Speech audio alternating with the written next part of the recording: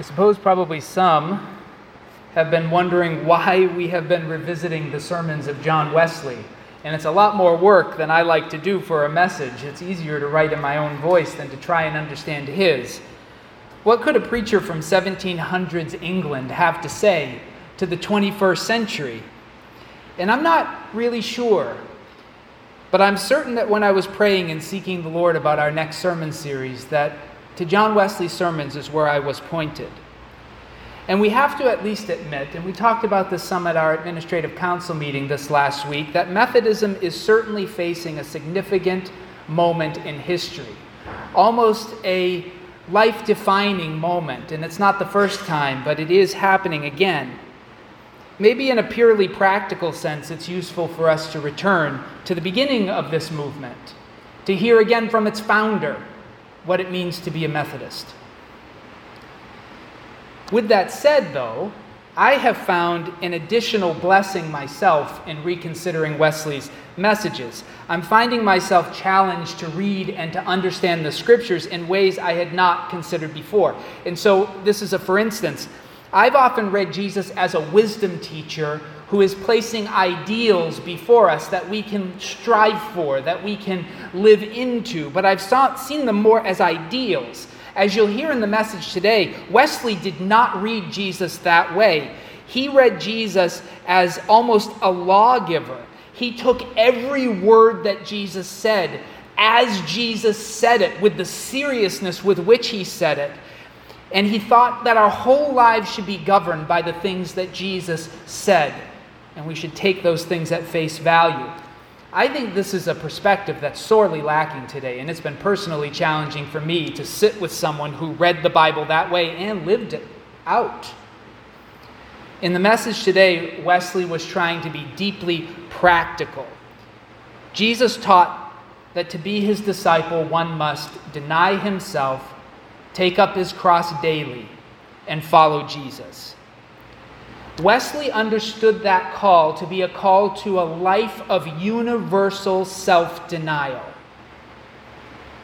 And so he sought to explore, in the message we'll talk about today, what a life of self-denial would look like in every aspect of everyday life. Some of his examples are dated, but I've left them as they were because they are such a window into how Wesley was trying to make Scripture practical for the world in which he lived. And I hope that it will inspire your imagination as well. Now, just one comment, and I want to make this caveat so that you don't think when I speak in Wesley's voice that I'm 100% with him in all the ways he read everything. On some occasion, he gets a little too ascetic for me. And if you're not familiar with that term, think monks living in the desert and vows of poverty and chastity and having nothing. Think of that. That's asceticism. Sometimes Wesley's understanding of self-denial carries with it too much of the Greek philosophical tradition. The idea that earthly pleasures, all of them, are just bad or at least dangerous in and of themselves, and it's better to avoid them altogether.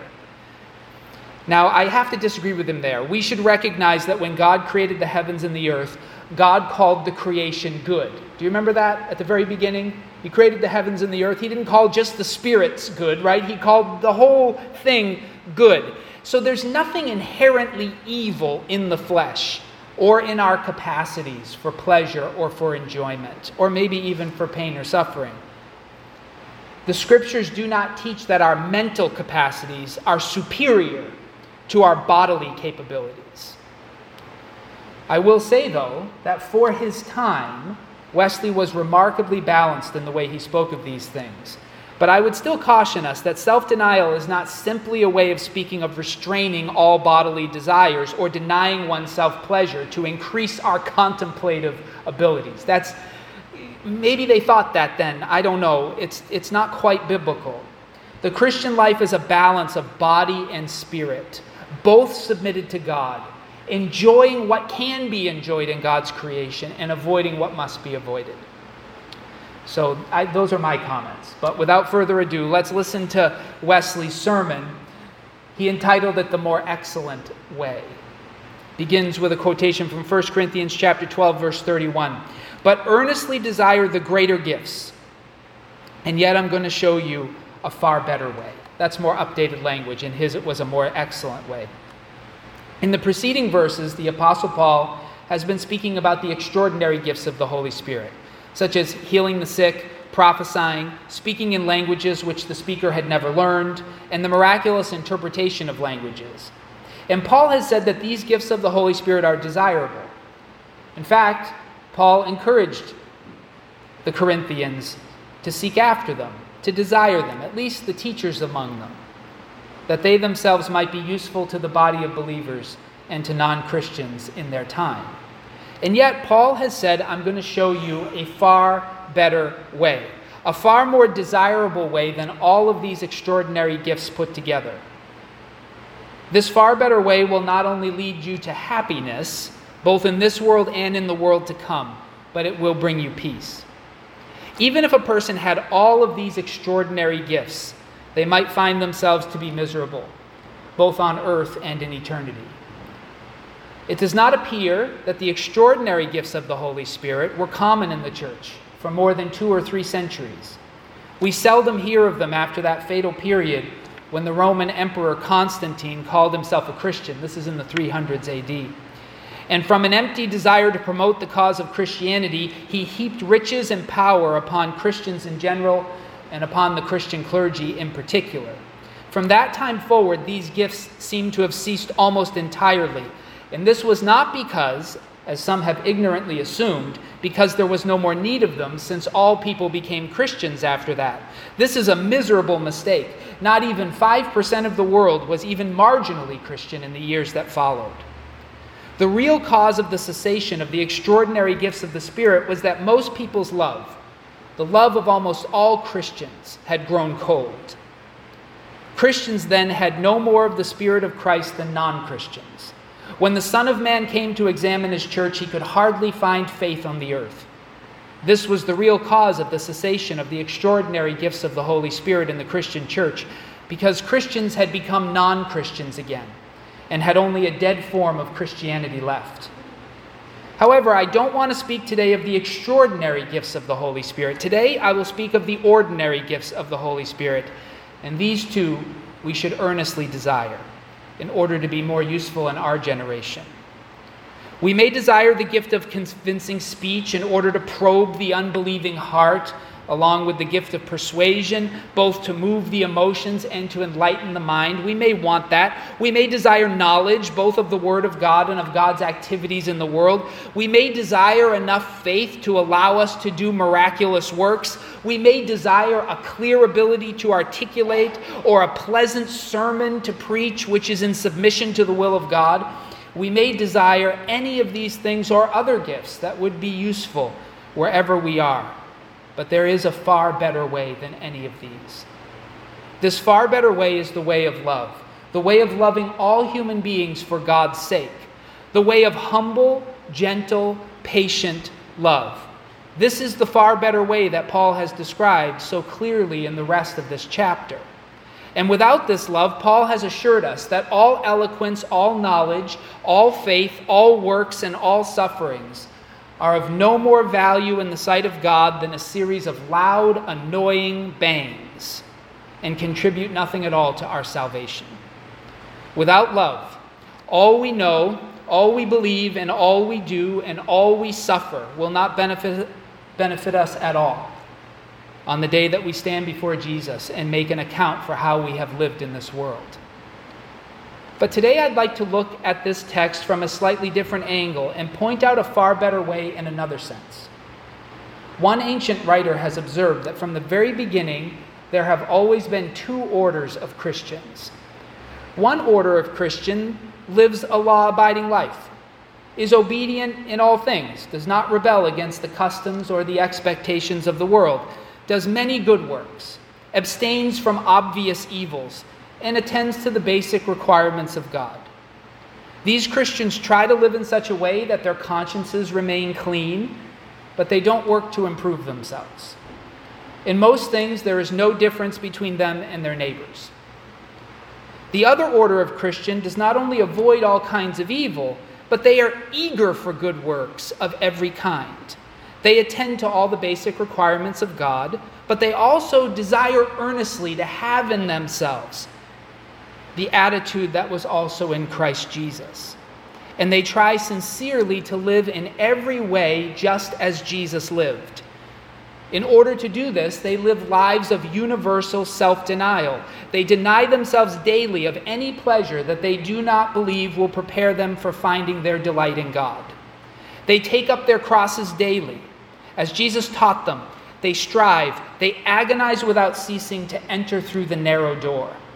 And above all, they are willing to endure any agony or any pain that is necessary to arrive at the summit of Christian holiness, leaving the elementary teachings about the Christ to press on to maturity, to know the love of Christ which surpasses knowledge, that they may be filled to all the fullness of God.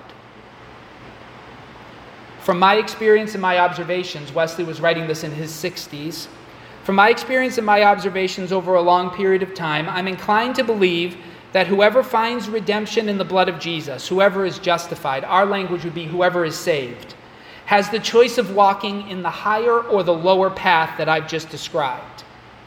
I believe that at that moment, the Holy Spirit calls this person to the far better way and encourages them to walk in it, to choose the narrowest path in the narrow way, to long for the heights and depths of holiness, to long to embody the full image of God.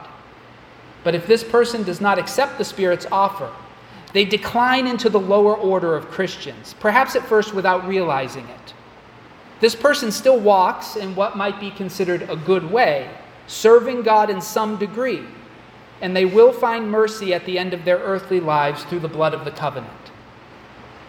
I would not want to extinguish a dimly burning wick.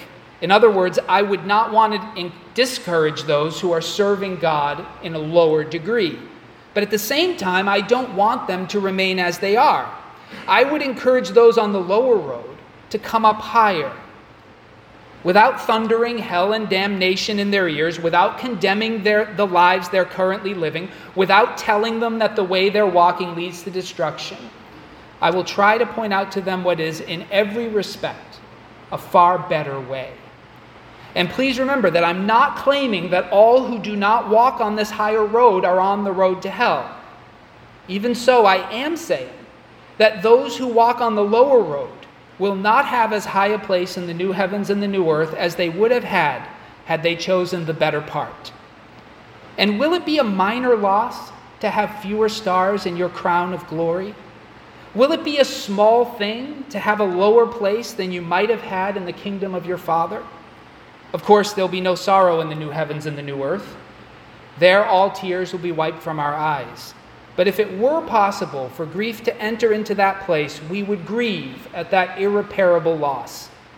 Irreparable then, but not now. Now, by the grace of God, we may still choose the far better way. Let's compare in a few particulars the far better way and the way in which most Christians walk. Let's begin at the beginning of the day, in the morning.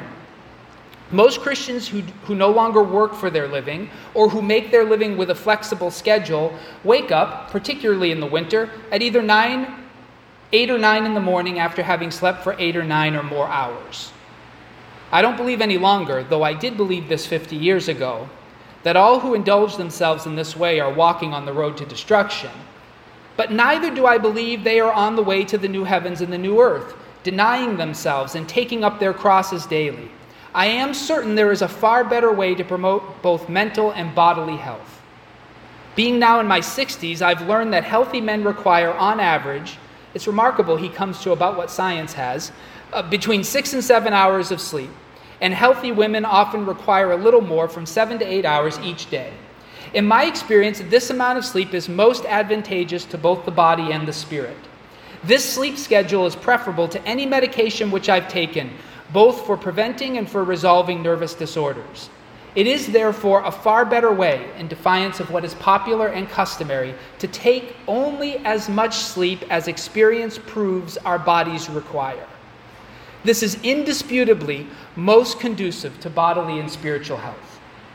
So why do so many people not adopt this schedule? Is it because it's difficult? No. With human strength, maybe it's challenging for some, But all things are possible with God. And by God's grace, all things will be possible for you too. If you bring this matter to God in prayer continually, you will find that it's not only possible, but easy. Even more, it will be far easier to rise early consistently than to only do it once in a while. But of course, the routine must be started on the right end. If you want to wake up early, then you must go to sleep early.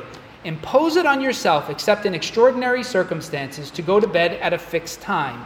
Then the challenge of it will soon be over, but the advantage of it will remain forever. Many Christians pray in the morning when they awaken, and most of those probably use some form of prayer that they learned when they were 8 or 10 years old. Now, I'm not condemning those who pray in this way as mocking God, though many do, even though they've used the same prayer without variation for 20 or 30 years. But surely there is a far better way of ordering our private devotions. What if we were to follow the advice given by William Law in his book, A Call to Christians, showing the necessity of a devout and holy life? He encourages us to consider our outward and inward states and then to pray accordingly. For instance, suppose your outward state is prosperous. Suppose you're healthy, at ease, you have plenty, you're in good relationship with your family, you have good neighbors and good friends. If this is true, then your outward state calls for praise and thanksgiving to God. So pray that way.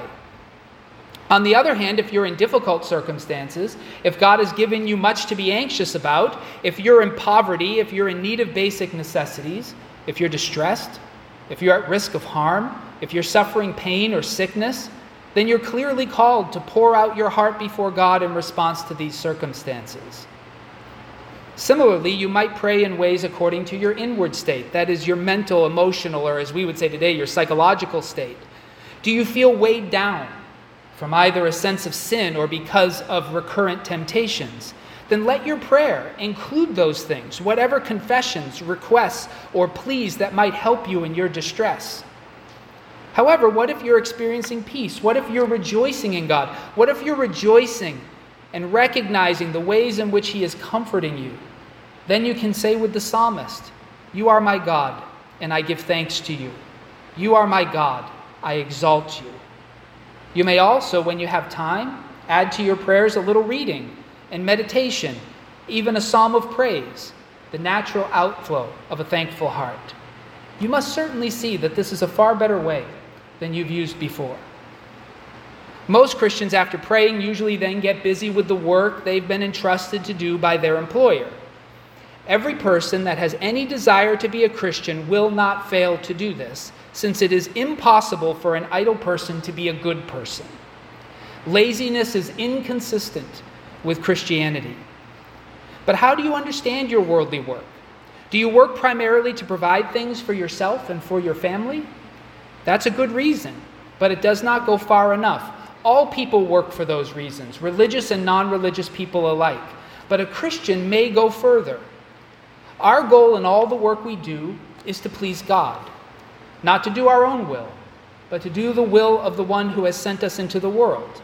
To do the will of God on earth as the angels do it in the heavens. We work for eternity. We do not work for the food that perishes. This is the smallest part of our motives, but for the food that lasts for eternal life. Isn't this a far better way? And how do you do your work? I hope you work diligently. I hope that whatever your hand finds to do, you do it with all your might. I hope that you are fair in your work, giving to each person what they are due in every area of your life. And I hope that you're a merciful person, doing to every person what you would want them to do to you. All of this is good, but a Christian is called to go further, to add faithfulness to God to their fairness, and to add heartfelt prayer to the work of their hands. Without these things, all a person's diligence and fairness only reveal her or him to be an honorable non-Christian. And there are many who claim to be Christians who go no farther than honorable non-Christians go. And in which spirit do you work? Do you work in the spirit of the world or in the spirit of Christ? My fear is that thousands of those who are considered to be good Christians don't even know what I'm asking when I ask that question. If we work in the spirit of Christ, We walk as Jesus walked in all we do from beginning to end. We do everything in the spirit of sacrifice, giving up our will to the will of God and continually aiming not at ease or pleasure or riches, not at anything this temporary world can afford us, but only at the glory of God. Can anyone really deny that this is a far better way of doing our work in the world? And these material bodies in which we live in this world require constant care, or they'll return to the dust from which they were taken long before nature requires. To prevent this, we have to eat every day. Among heathens in the ancient past, it was common to set aside some of what they ate for their gods, even though, as the Apostle Paul has reminded us, their gods were only demons. A recent historian has written, this is about England in the 1700s, it seems there was once a similar custom to this in our own country, for we often see a gentleman before he sits down to dinner in his own house holding his hat in front of his face and oftentimes seeming to say something, though usually in a way that no one can tell what he said. Now what if, instead of superstitious rituals, every parent earnestly prayed and asked a blessing from God and gave him thanks before he or she sat down to eat any meal, whether it be breakfast, lunch, or supper?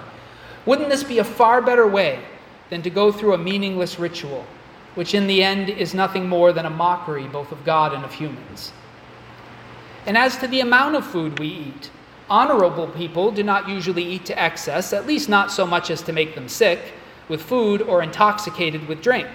And most honorable people eat their food politely and with a measure of cheerfulness, which is said to be good for digestion. I hadn't heard that before, but I'm going to try laughing. So far, so good. And as long as they only take as much plain, cheap, wholesome food as their body requires for health of mind and body, no one should criticize this.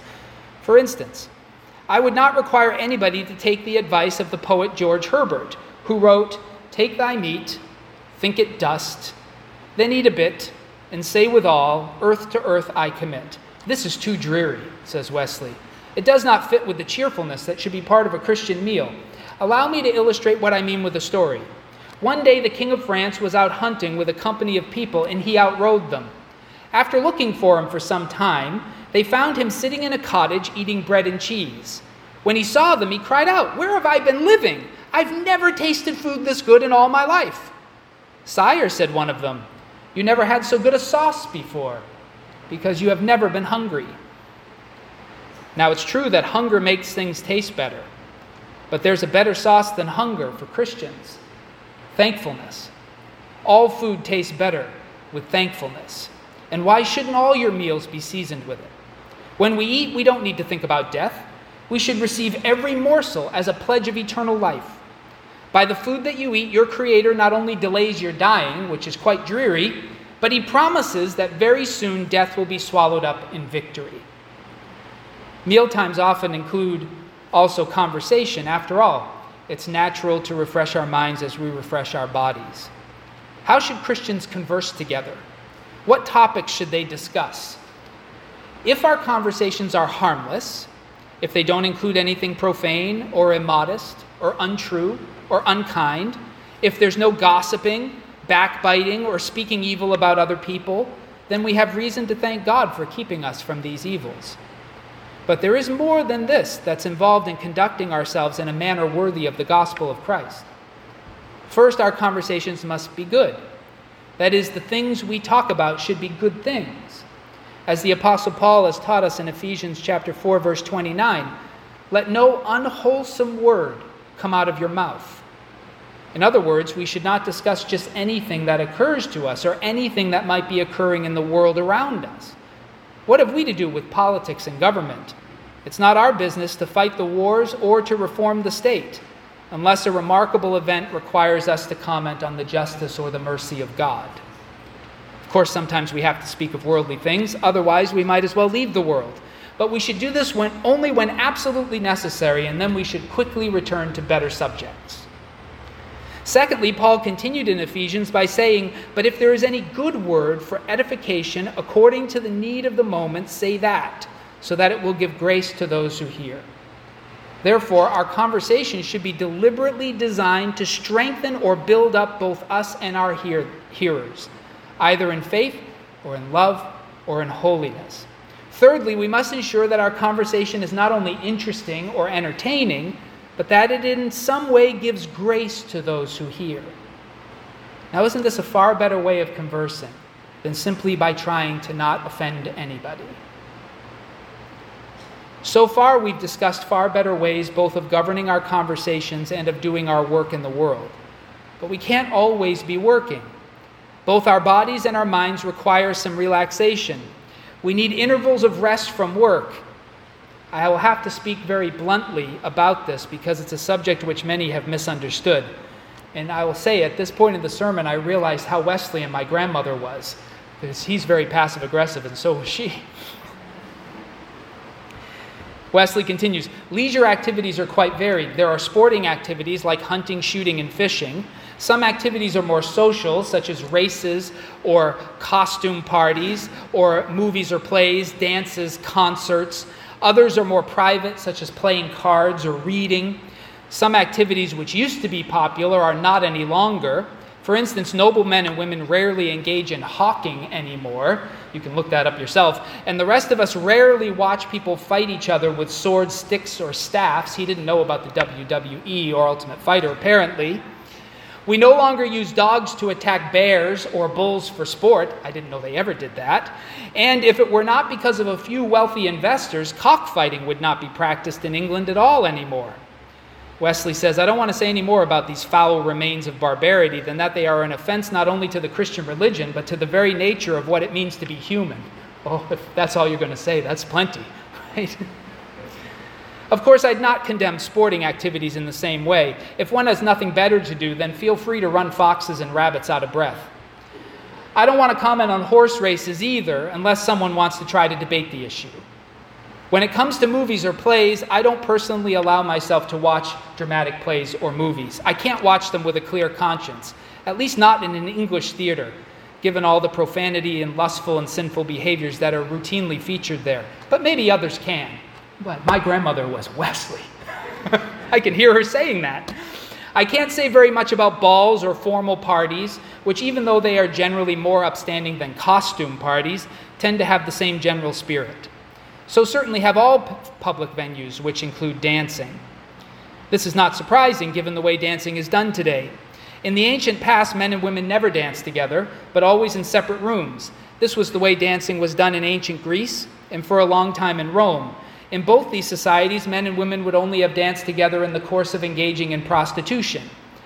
When it comes to playing cards, I feel the same way as I do about seeing plays or movies. I can't do it myself with a clear conscience, but I don't pass judgment on anyone who feels differently. I leave that decision between them and God, since they need to answer to Him, not to me, for their decisions. Again, that's my grandmother. You just heard her. That was it. But even if all the activities, this is the real punch, that I've just discussed, even if those were all innocent diversions, for those of us who love and fear God, aren't there far better ways of spending our free time?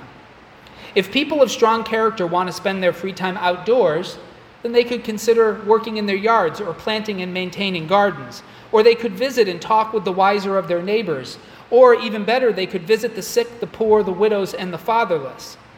If they wanted to spend their free time inside, they could read meaningful books on history or religious writings or books on nature.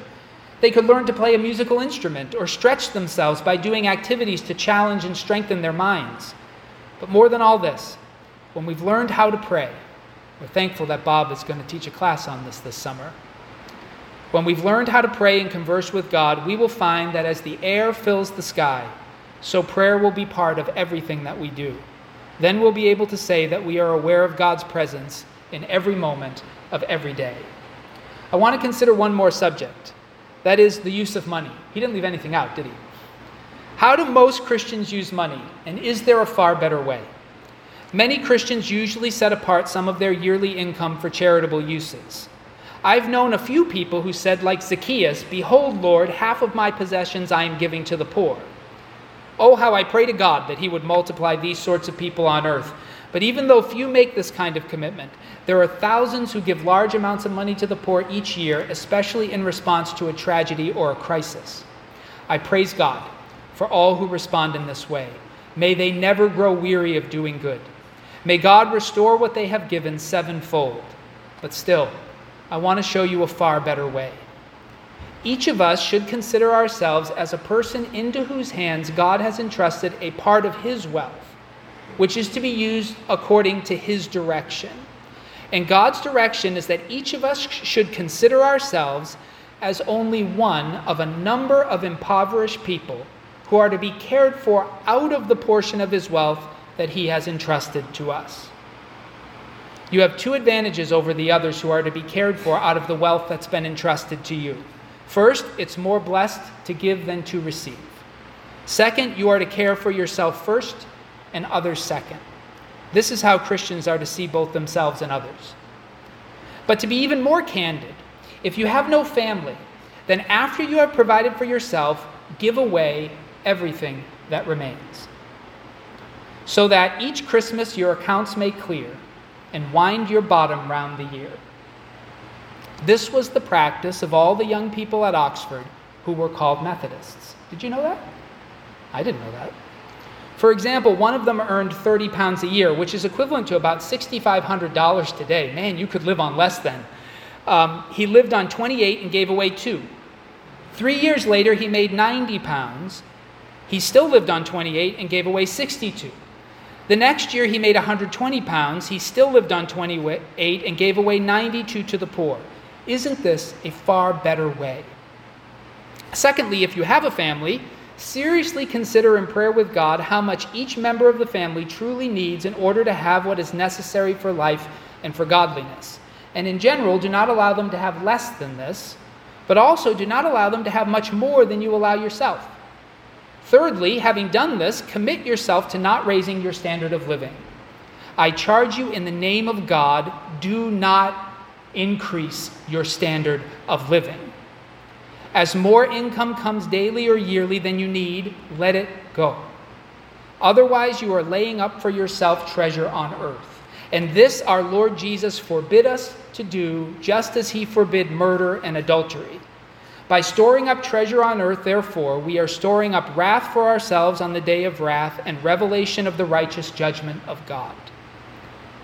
But suppose that storing up treasure on earth were not forbidden by Jesus. How could we find it wise to spend money in a way which God may possibly forgive, instead of spending it in a way which God will most certainly reward? We will not receive any reward in heaven for what we save up. We will only receive a reward in heaven for what we give away. Every dollar we put into an earthly savings account is lost. It bears no interest in heaven. But every dollar we give to the poor is put into the bank of heaven, and it will bring glorious interest which will accumulate throughout all of eternity. Who among you is wise and understanding? Let the wise person decide today at this hour and moment, by God's help, to choose in all ways the far better way. And let him faithfully walk in it, in sleep, prayer, work, food, conversation, and leisure, and particularly with regard to the use of money. This one thing I'll do. I will store up in heaven. I will give to God the things that are God's. I will give him all my goods and all my heart. And that's the end of Wesley's message, but I want to follow up with something he couldn't have said. Did you know that he died poor? He died without a pound in the bank. He did exactly as he said he would do. He gave it all away. He died absolutely broke, having given everything he had earned away to the poor. So at the very least we could say, Wesley was a man of his word. May we hear what the Spirit is saying to the churches today.